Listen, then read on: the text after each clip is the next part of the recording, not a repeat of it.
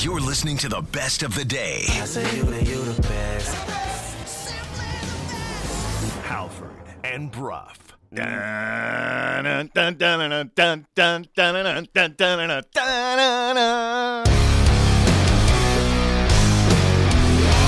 You're listening to Halford and Bruff.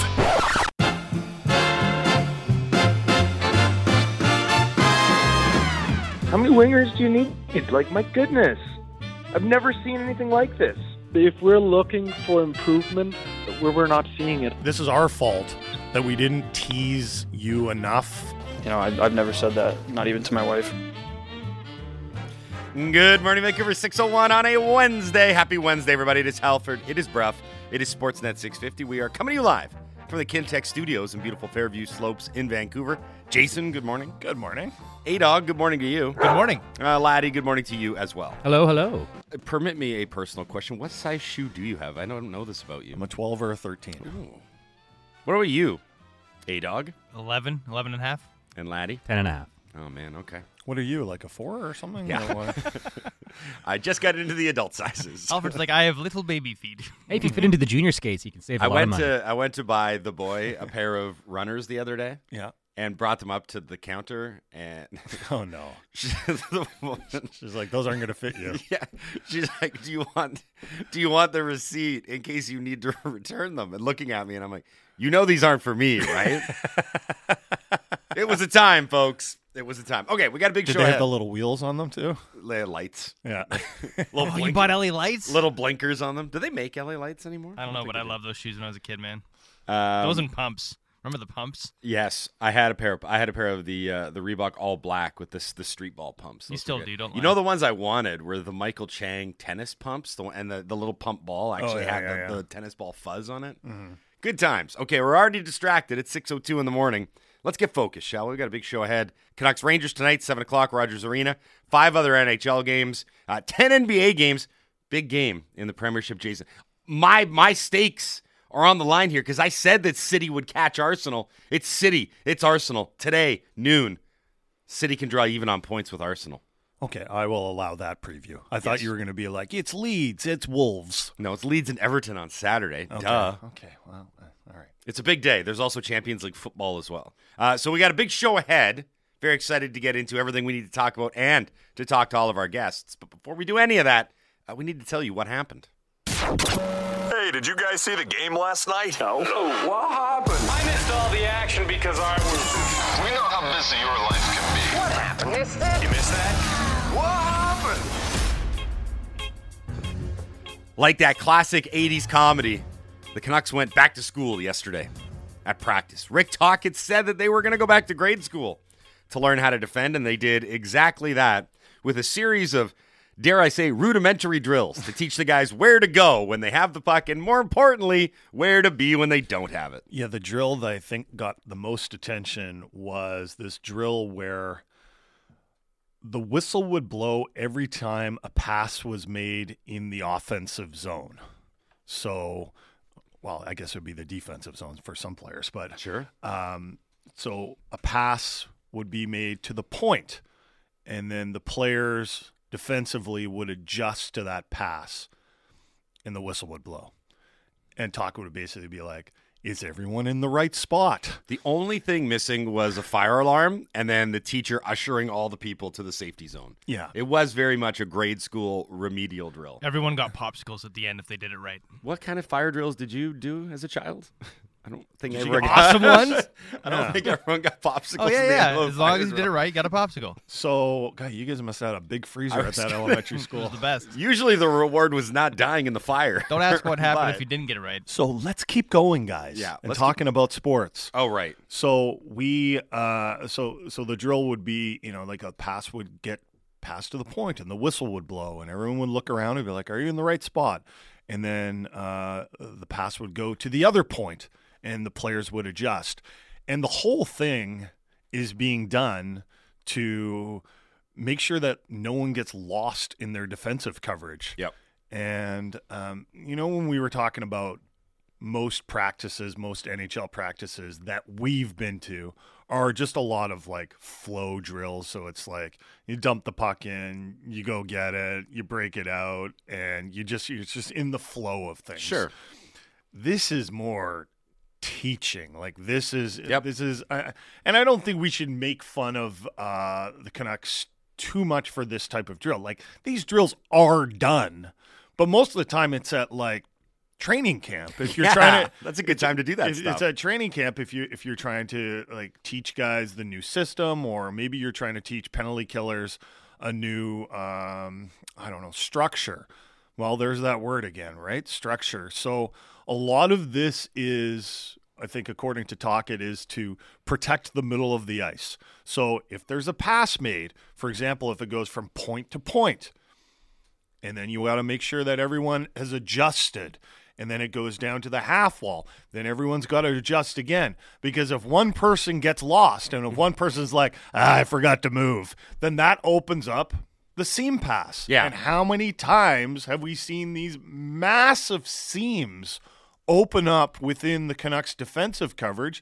Then it's an east-west pass, one-timer, boom, it's in the back of the net, and everyone's like, we need better goaltending. Yeah, which they do. Which they fair, do, right? I know, but like, I think that's what Tocchet sees. Like, he's been talking about that. I think even on the TNT broadcast, he was talking about seam passes getting through the Canucks, right? Like, this is an issue that is not going to get solved until everyone is on the same page defensively. Yeah. There's still going to be mistakes. I mean, there's still going to be seam passes that get through. There's some pretty good offensive players in the NHL, but the amount in the glaring seams that would open up. I remember Cheech had that famous line on the broadcast, like, it looks like you could drive a Mack truck through that. Like, that is what happens when guys aren't sure where to go, or they know where to go and they just have a little like, I forgot. So when I was in high school, personal anecdote time, the basketball coach that we had, we were super lucky. He had played professionally in Germany. This just happened to be his alma mater that he came back to coach. Right. So he had a different level of like understanding, and he had seen things from, other professional coaches. So when it was on the defensive side of things, for example, like if a guy ran out to stop a shooter and the guy drove by him, suddenly you got 4 guys defending 5 now, right? Yeah. So he had incredibly specific ways, and it was a rule, like there were rules. It wasn't left to interpretation. It's like, this guy goes here, this guy goes here, so everyone moved around. That's what you hear from Tocchet, right? So rules. We have rules here. Every single guy knew exactly where to be, so it wasn't left up to, they'll figure it out. Right. Which I think, and I don't want to throw shade at Boudreau, but that was kind of his overall coaching philosophy at times was, they're professionals. They'll figure it out. Go run some line drills, boys. Like that kind of thing. Well, it was a right? motivational factor too, right? For him, he was like, guys, you guys are good hockey players. Go out and play. And it worked for half a season. And then it really stopped working. So, and then he was like, God, are they good hockey players? Yeah. Wait a minute. But anyway, the point of the anecdote was that we had to go over it. God, I remember the practices. They would be like 2 hours long. And one person would screw up where they went to be, and you had to do the whole thing over again. And I remember, and most of the times it was me.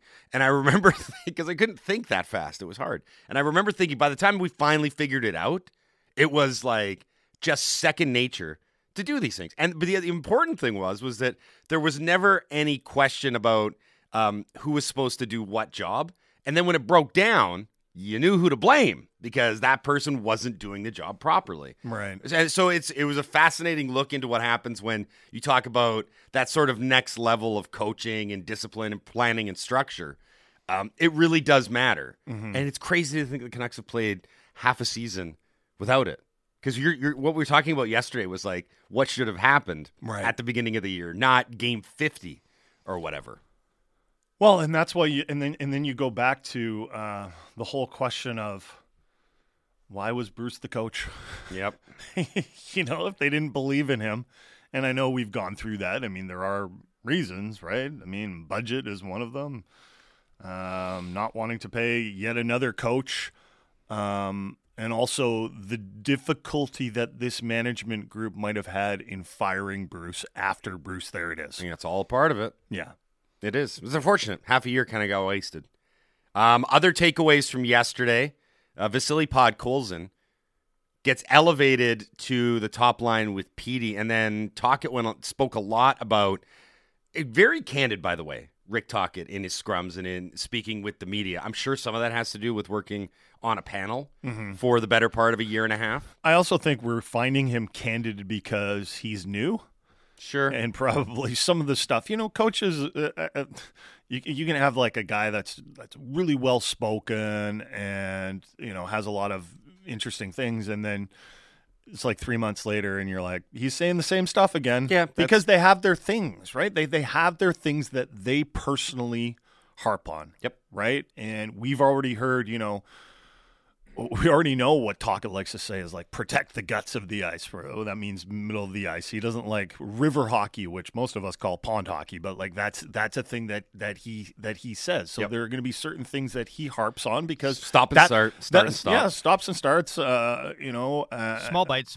Yeah, he said he used the elephant thing again yesterday. The elephant is important. They just keep eating this elephant, and this poor elephant. I guess it's still.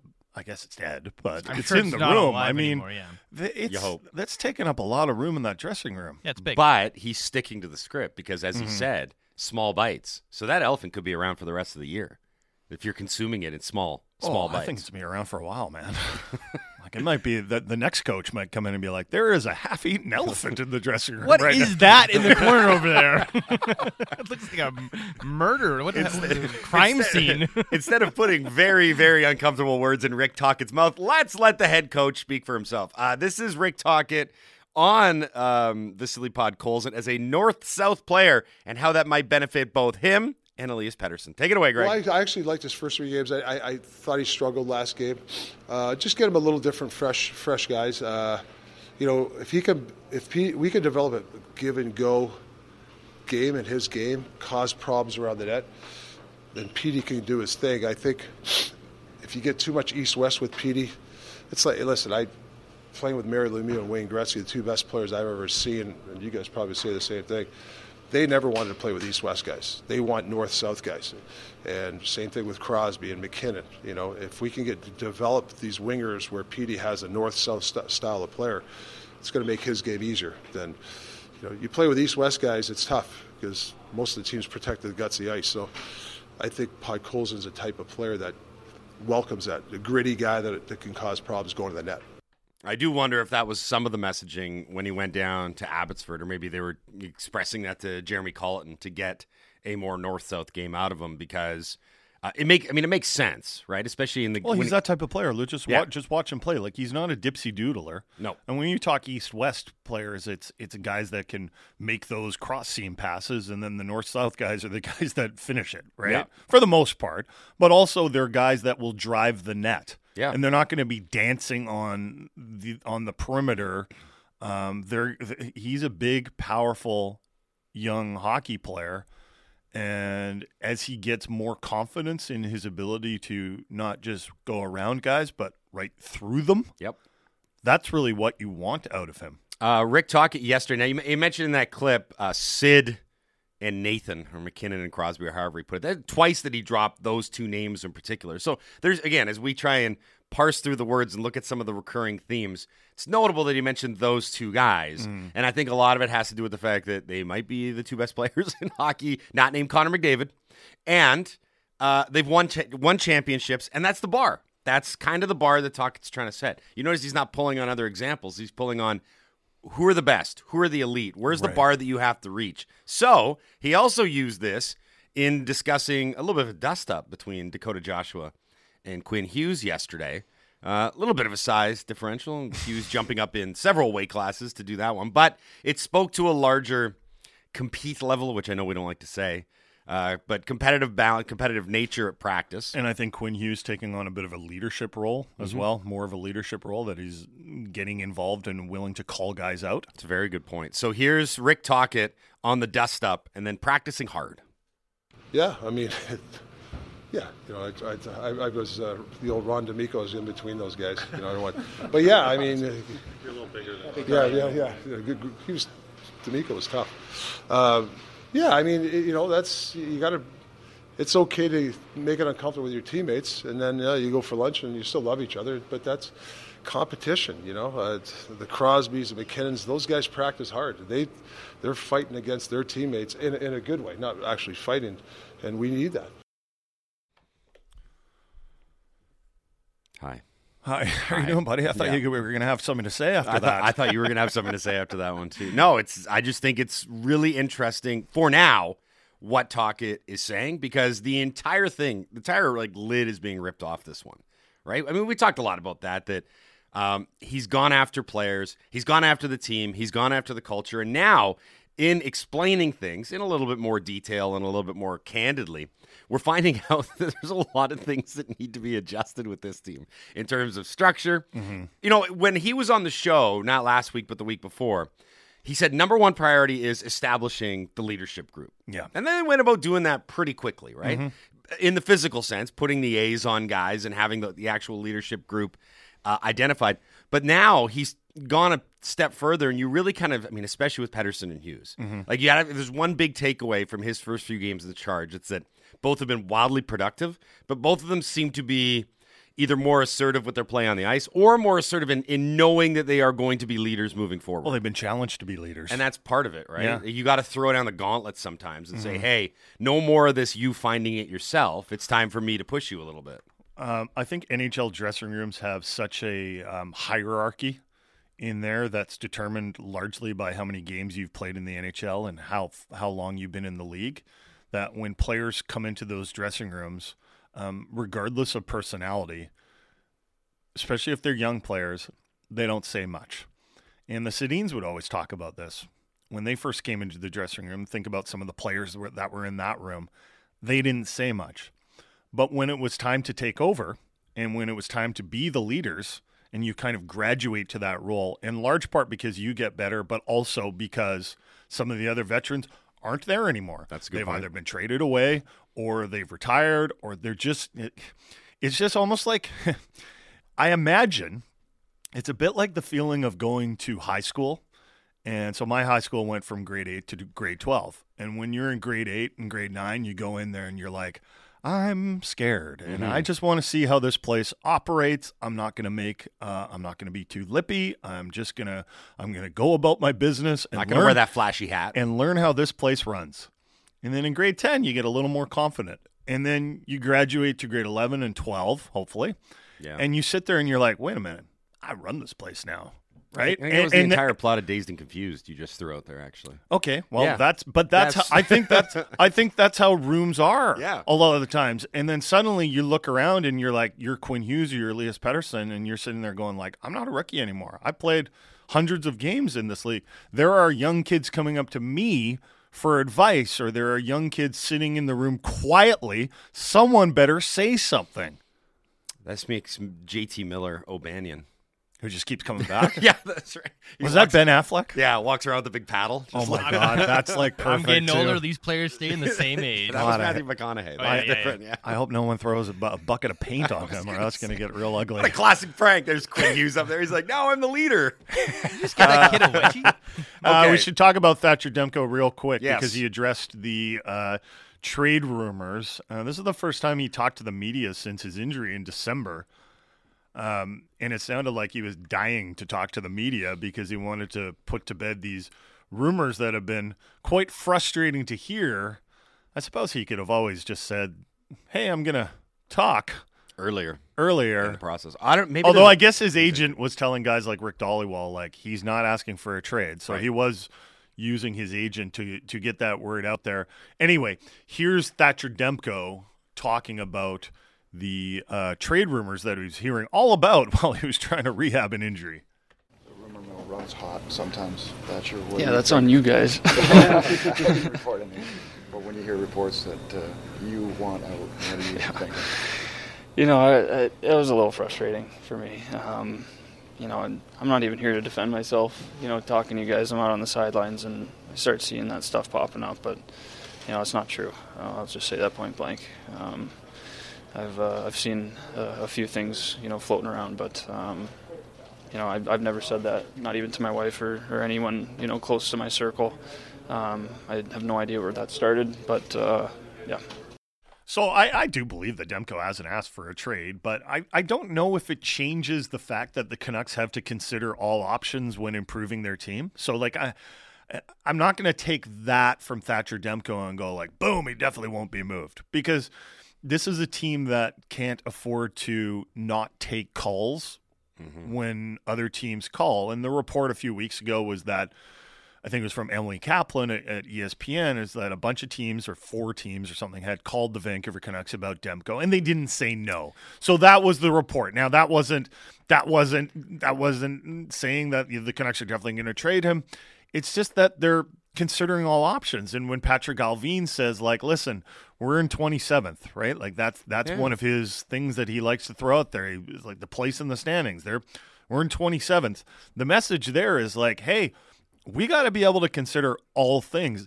And God, we've been through this exercise before where we go, okay, well, if they want to go on and get, say, a young defenseman, right? Does everyone in Canuckland want the Canucks to get a good young defenseman, right? I'd like that. You'd like that. A-Dog would like that. Laddie would love that. I'd love that. All right, how are they going to do it?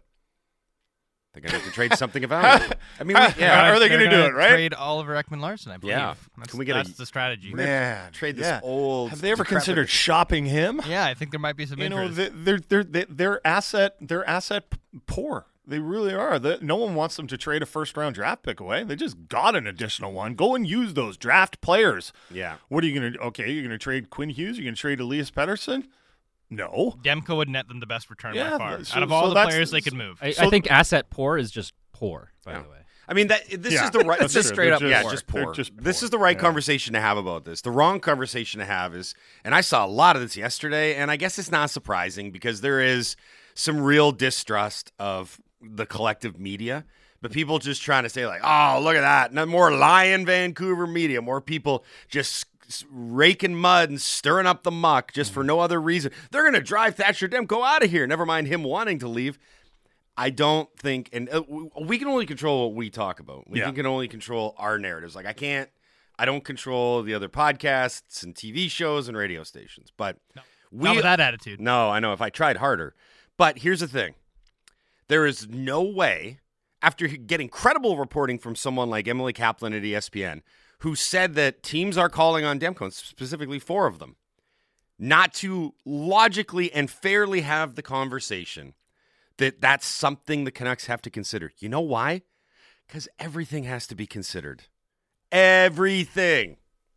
That's the end of the story. Yeah. Maybe you don't consider Pettersson. Maybe you don't consider Quinn Hughes as trade options. But if someone called, it's that old Mark Bergevin line before he traded PK Subban. It's like, I can't control who I accept calls about. Mm-hmm. People call me, I pick up the phone. You should not be closed off to anything at this point. It's not like anybody in that room is a multiple Stanley Cup winner, multiple Hart Trophy winner, Norris, Vezina, whatever. Yeah. Right? So that's the conversation. And that's what you kept bringing up.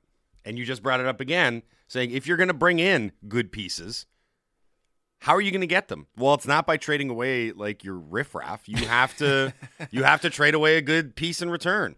That's why Demko. What about Besser and Garland? Oh, please stop. Ooh, I like that. Didn't we play the clip in the intro? The bloat, the excess glut of wingers lamenting that was Drance yesterday. See, wouldn't that be ideal though if they could trade a couple of wingers for a good young defenseman? Wouldn't that be great? Why can't they do that? I don't know. Maybe they will. You know what? Bad managers. That's what they are. Bad managers. Yeah. But and I also agree with you. Based on what he said, Demko hasn't asked for a trade. He's being straight up. He's being very direct about it. And he said this is where he wants to be. Great. I liked it when he was like, I haven't even said that to my wife because normally I lie about everything to you until my wife thinks. He's like, I know my wife's not the leak on this one. I don't know where it's coming from. I know it's not her. Yeah, it's, again, I know this show is stupid sometimes, and I know it doesn't require a ton of deep thinking, but we do like to be a little bit more nuanced than the big splashy headline. And in this regard, I think it was fair to have those conversations that were out there. I'm sorry that you think that, a couple of reports from a couple insiders is going to tear the fabric of the city apart, but the reality of it is it's already been torn apart. As Patrick Allvin likes to say, this team is 27th in the NHL. everything should be on the table. This is the best of Halford and Brough. Download the full show through Apple, Google, Spotify, or wherever you get your podcasts. You're listening to the best of the day. I say you the best. Halford and Brough.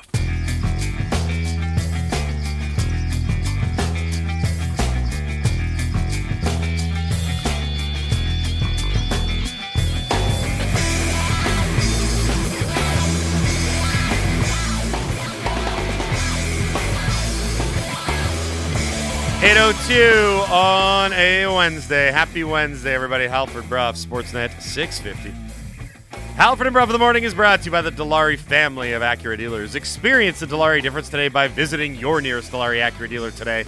Hour 3 of the program. So we're going to talk to Dan Murphy coming up in just a few minutes, and he was at the Thatcher Demko scrum yesterday, and he was the one that asked Thatcher Demko about the rumor mill. And then Thatcher Demko kind of, with a smile and a chuckle, was like, yeah, that's on you guys. He blames Murph. Rightfully so. The collective media, but mostly Murph, I would say. 100% Murph. Murph is a big-time rumor monger. Yeah, and he's fake news. Yeah, he is fake news. And we're going to have him up on the show in just a few minutes. But in case you missed Thatcher Demko's comments yesterday on the rumor mill and the reports that he wants out of Vancouver, here they are. The rumor mill runs hot sometimes. Thatcher. Yeah, that's on you guys. Report anything. But when you hear reports that you want out, what do you think? You know, it was a little frustrating for me. You know, and I'm not even here to defend myself. You know, talking to you guys, I'm out on the sidelines and I start seeing that stuff popping up. But, you know, it's not true. I'll just say that point blank. I've seen a few things, you know, floating around, but you know, I've never said that, not even to my wife or anyone, you know, close to my circle. I have no idea where that started, but yeah. By the way, on the subject of Canucks goaltending, I guess we should mention that Spencer Martin's gone now. He's on his way to Abbotsford to play some games, and Artur Silovs is going to be the backup for what, one game maybe? Because it sounds like Demko wants the backup on Saturday. Right. I wonder if they'll give Silovs anything. Hey, play him tonight. Why not? Why not? Yeah, just throw him in there. Yeah. Look at Greg. The sanctity of the goal. Yeah, just let him play. No, it does sound like Delia is going to get the start tonight, and he will be backed up by Artur Silovs. And then I imagine that Delia will get the start Saturday if Demko is indeed going to back him up. Then the Canucks have a couple days off. I think their next game is Tuesday in Nashville. Correct me if I'm wrong there.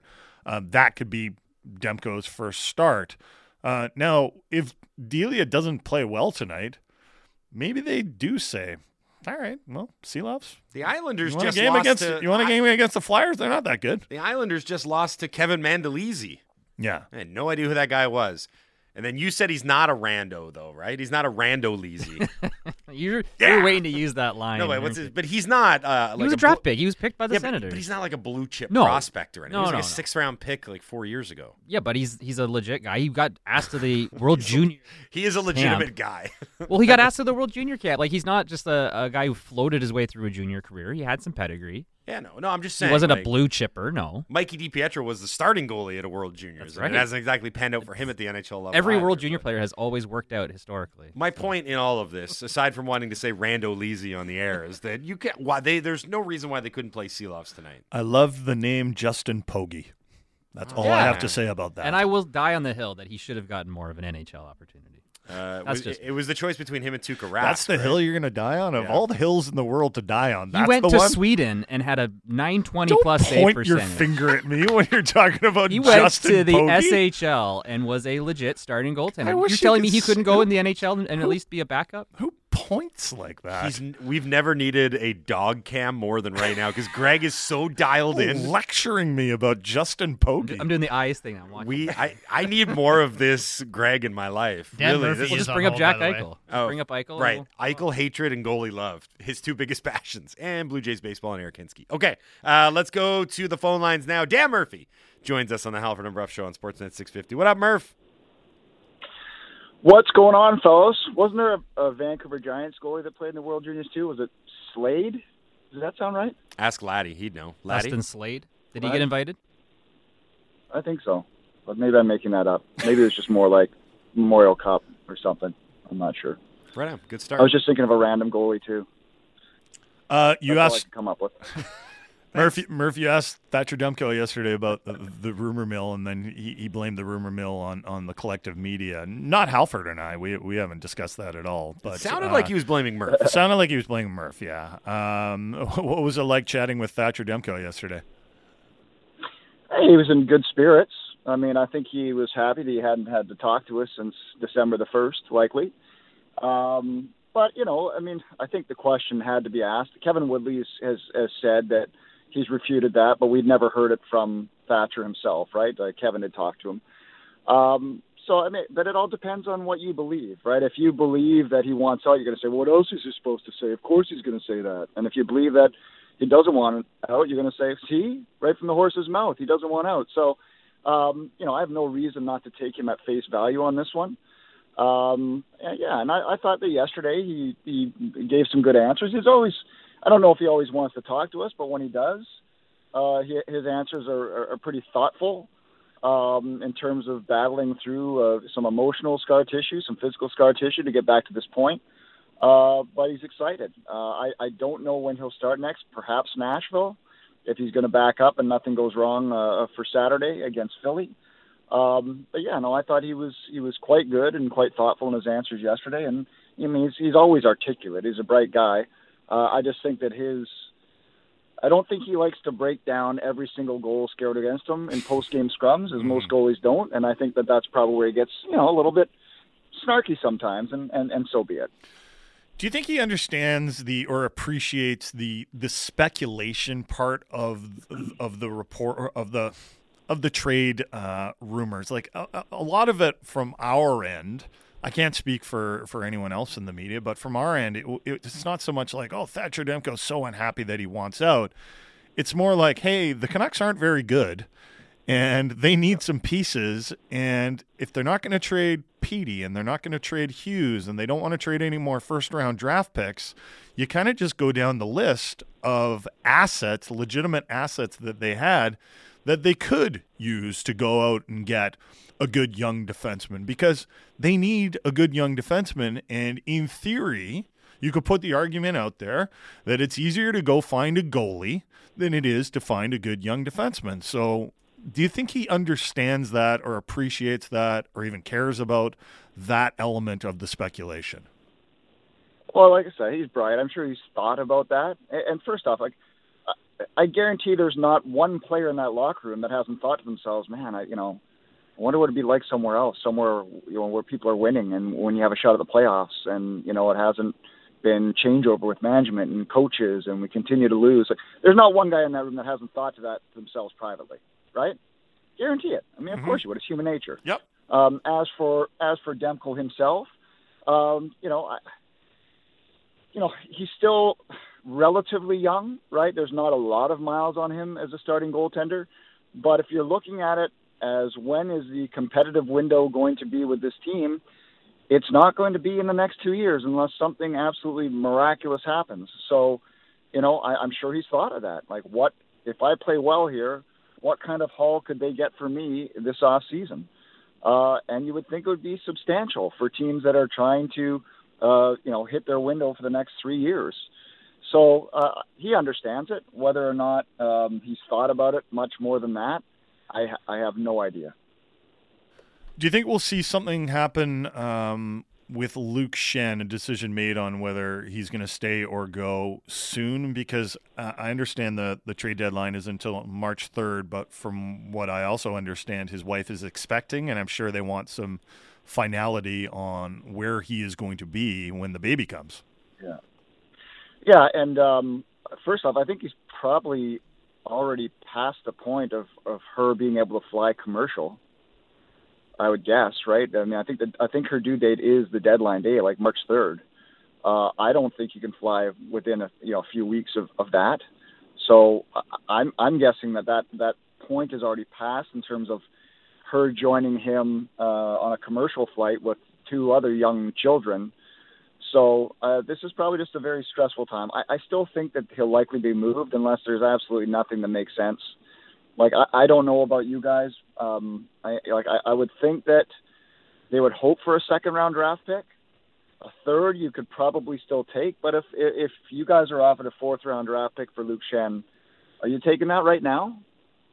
I don't know. I don't know if the value of that compared to what he still kind of offers in terms of a sixth defenseman or fifth defenseman. So it all depends, I think, on the return. I would guess they're going to get a second, and if that's the case, then I would guess that he's going to get moved because this management has said we can't let free agents or unrestricted free agents die on the vine. And as much as Luke wants to stay and as much as his situation kind of sucks in terms of the family right now, he knows it's a business too. And, he was talking about it the other day. I'm not sure if you guys ran the sound, but their second child was born, and at the age of 2 months, he left for the bubble, the playoffs. Well, of course, they won the cup. He was gone for 3 months, 90 days. Yeah. So he left when the child was 2 months old, and he came back when the child was 5 months old. So that is not easy on the wife. No matter what people say, oh, suck it up, you're making, anybody that's dealt with wives and putting them in tough situations, it's not easy. So it just kind of sucks for him that this situation is kind of arising again. Hey, Murph, did you get a chance to watch practice yesterday? I did. I did. How different was it from a typical NHL practice? Well, I mean, in terms of the walking through the drills, I'm not sure I've seen it that way. I mean, of course, there's always times where coaches come in and the practice stops and he's skating around and say, okay, you got to be here, you got to be here. But not when they're going, place to place. The puck moves to the point and they send the forward out to check them. Then they move it somewhere else and someone moves to that point. And they do that 4 or 5 times and then they run the drill. I don't know if I've seen that before. But clearly Rick Tocchet thinks this team needs to be taught. And I don't know if I can disagree with that, considering what we've seen defensively from this team, on the penalty kill from this team, whether or not you think it's personnel. You can't have the worst penalty kill in the history of the league since it's been tracked. I just don't think you can have that. So clearly he feels they need to be taught. I thought it was quite a comment from him after. He's like, I don't care if they're tired tomorrow, in the game. This teaching right now is more important. And so I think that really shows you how far he feels they need to go still to get back to where they need to be, or to get to where they need to be. I don't think they've ever been there. I think that you have seen some improvements. There's been 2 dogs, no question. The Seattle game, terrible. The Detroit game a couple of nights ago, terrible. But, maybe it's quality competition. But I think you have seen some improvements. But, there's still a lot of room to grow, for sure. What have you thought about Rick Tocchet thus far in terms of a personality and his ability to answer questions, hold scrums, and all that? I know there's the new car smell still with any head coach, and eventually that stuff will probably get tired, and he'll probably get frustrated with the media. But for now, the honeymoon is still on. Like yesterday's scrum, for example, I thought was great because we really got some insight into things that we don't normally get to see. I wonder if that has to do with TV training or whatever. But my impressions, anyway, I like what Rick Tocchet has to say in the way that he says it.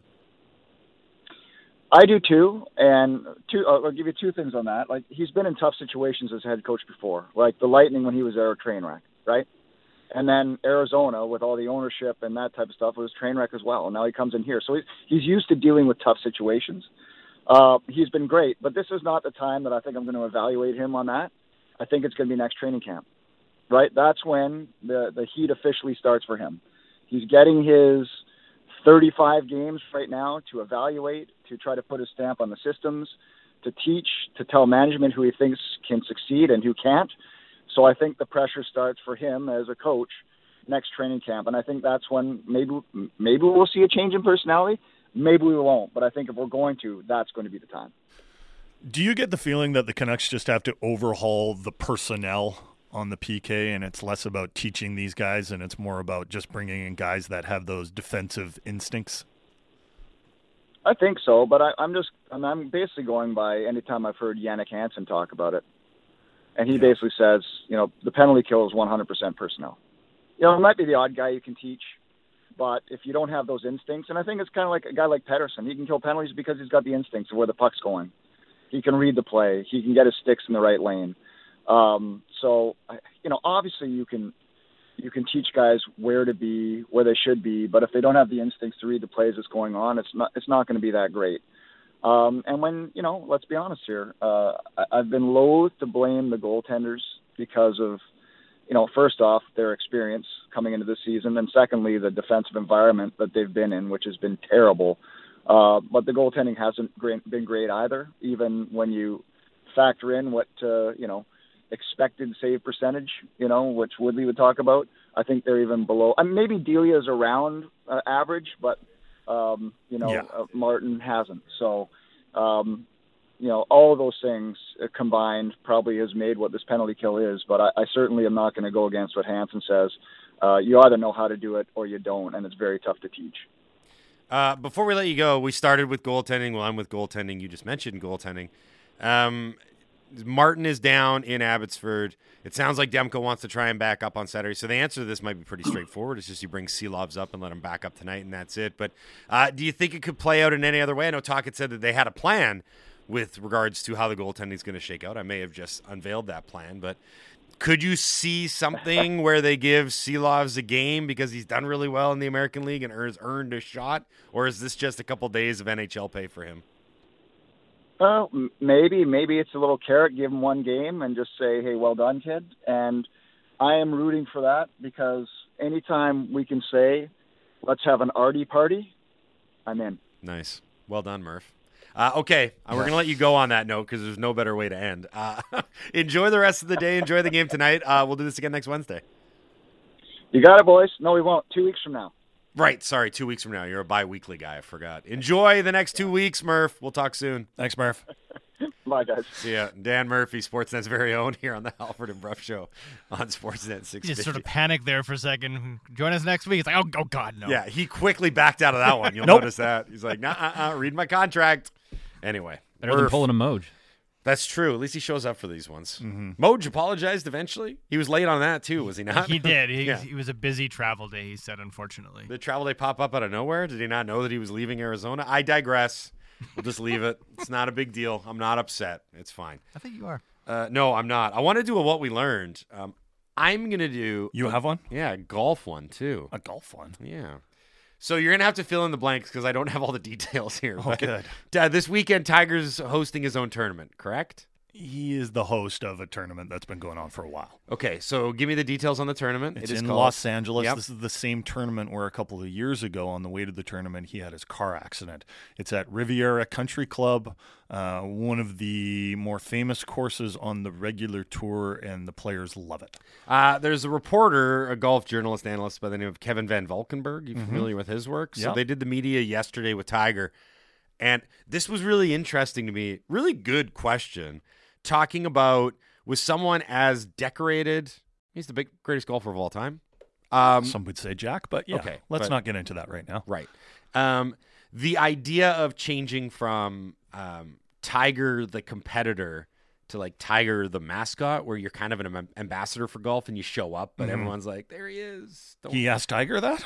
He said about that. How do you feel about being the mascot of golf? The Tiger? question is in the clip. Yeah, okay. He didn't put it as crudely as I did, but you could, and you can't watch it unfortunately, but you can actually hear Tiger really thinking about the answer, because I think there's that part of him that realizes, I'm not going to be able to go out and win tournaments like I used to anymore. But I believe he did say that, like, if I show up to a tournament, I expect to win. Let's hear from Tiger Woods now. Question and answer from yesterday's media availability. Tiger, you referenced Arnie and Gary playing 50-plus Masters. Is there any part of your competitive DNA that would allow you to enjoy? Nope, I'm not playing that many. Sorry. But like, sorry. Is in tournament golf? Is there? Yeah. You reference like the history of the game and the celebration people. If you're 60 and you don't wake up with the irrational belief I can win this tournament, could you still enjoy any of it? I don't. I have not come around to the idea of being. If I'm playing, I'm playing to win. Okay, I know that players have played and they are ambassadors of the game and trying to grow the game. I can't have my mind. I can't wrap my mind around that as a competitor. If I'm playing in the event, I'm going to try and beat you. I'm there to get a W. Okay, so I don't understand that making a cut's a great thing. If I enter the event, it's always to get a W. And there will come a point in time when my body will not allow me to do that anymore, and it's probably sooner than later. But wrapping my head around that transition and being an ambassador role and just playing and just trying to be out here with the guys, no, that's not in my DNA. Ambassador role and hosting events like this and hosting the Genesis Invitation or Hero and doing those type of things, I totally get it. But as a player, I flip the hat around and become a player. From a player standpoint, I'm here to get that W. So what'll be interesting to me going forward is if Tiger continues to play the Masters every year, because that's his tournament, right? Like that's the major that we all associate with Tiger, and he'll have a lifetime exemption. Like we see guys tee off at the Masters every year, older guys that won the tournament years and years ago, and they keep playing. And like Sandy Lyle will be out there. He's like, I'm probably not going to win this, right? But he's still there. But so how long will Tiger play that? Now, part of the thing is that you actually do have to remain healthy enough to swing a club. And I do wonder if Tiger's body will make the decision for him. Like ignoring the near catastrophic car accident that he got in. Yeah. He underwent 4 back surgeries in the span of 3 years. Yeah, his back is a mess. Yeah. And now here's the thing. I don't think his knees are that great either. No. Like his body's broken down. He's 47 years old. He's closer to 50 than he is to 40. It's my age, by the way. Yeah, I know. You're not winning the Masters anytime soon either. So I'm there to get a W. Yeah. I didn't put as much torque on my back. Now, here's the thing, though. I love... Except for carrying the show. Yeah, that's it. I love everything that he said in that clip. I love it. Like, he's just... I guarantee you that there are probably very few athletes that are going to have a harder time coming back to reality or acknowledging that they're not going to be able to kick someone's ass anymore. Well, especially after he won the Masters just a few years ago and proved everyone wrong, because everyone was saying, oh, you're done, you're done, you're done. There are these histories of these older golfers, former greats, that will come out and play unbelievable at a crazy age. Whether it's Jack winning the Masters at, I think he was 46. Tom Watson was in the mix at like the U.S. Open. I think I don't know how old. I think he was like nearly 60. And he was legitimately in the mix in one of the I can't remember the tournament exactly, but these guys just find some magic sometimes. Yeah. And I think Tiger will go in with the attitude of, I probably won't win, but I'm sure going to try because I'm Tiger Woods. He doesn't even sound like he's close to that, though.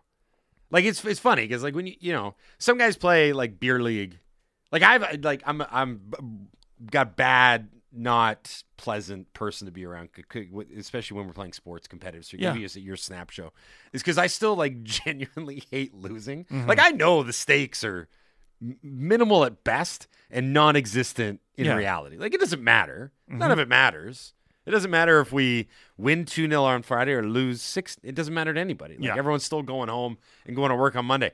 And I just can't get there. And you're mentally. a goalie? Yeah, I just can't get there mentally. I don't know why. Because I know You'll be so much happier if you do, though. I know. I get that. I made a decision like 10 years ago after my beer league that I was no longer going to be upset about being not good anymore because I'm not good anymore. It's just one of the things that Tiger and I have in common. Anymore? Were you I used to be good? something. Used to be something? Well, I was better than I am now. It's got nothing. No. It's got nothing to do. I wasn't with... a hacky sack king like you were, but you know, you are. But here's the thing: remove whatever level you play at, or however good or bad you are.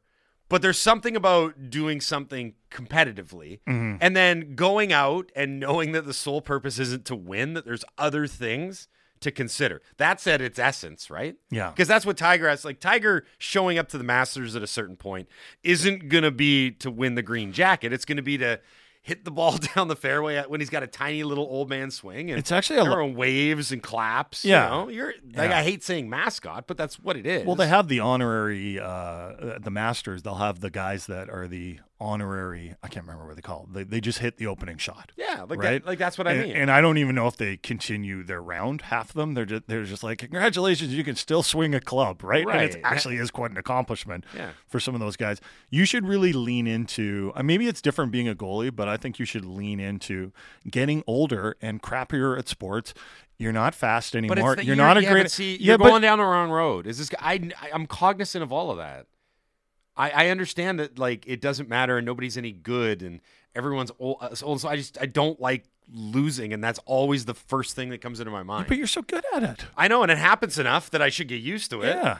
But that's still the drive. That in itself is a skill. I do understand that. Is this talk therapy we're going through right now? What is happening here? It's what we learned. This is incredible. Therapy Why do you feel that you're not good enough? Is that what's going on? Should we bring in a couch? Again, like I said, it's just guys like me and Tiger are just wired differently than the rest of you peons. I don't know what to say. No, I just found that clip really interesting because it's very clear, like, he's going into this tournament and future tournaments, and he's not going to be like, I'm here to sign autographs, right? Even though, I mean, what's the reality that he's going to – and I know he did it at the Masters, but he's just so banged up. Yeah, but you know what? To be fair, like, I know he made those comments, and they sound kind of like, like, oh, he's still super competitive. Tiger has mellowed in an incredible way over the last little while. That's fair. Like he used to not talk to anyone out on the course.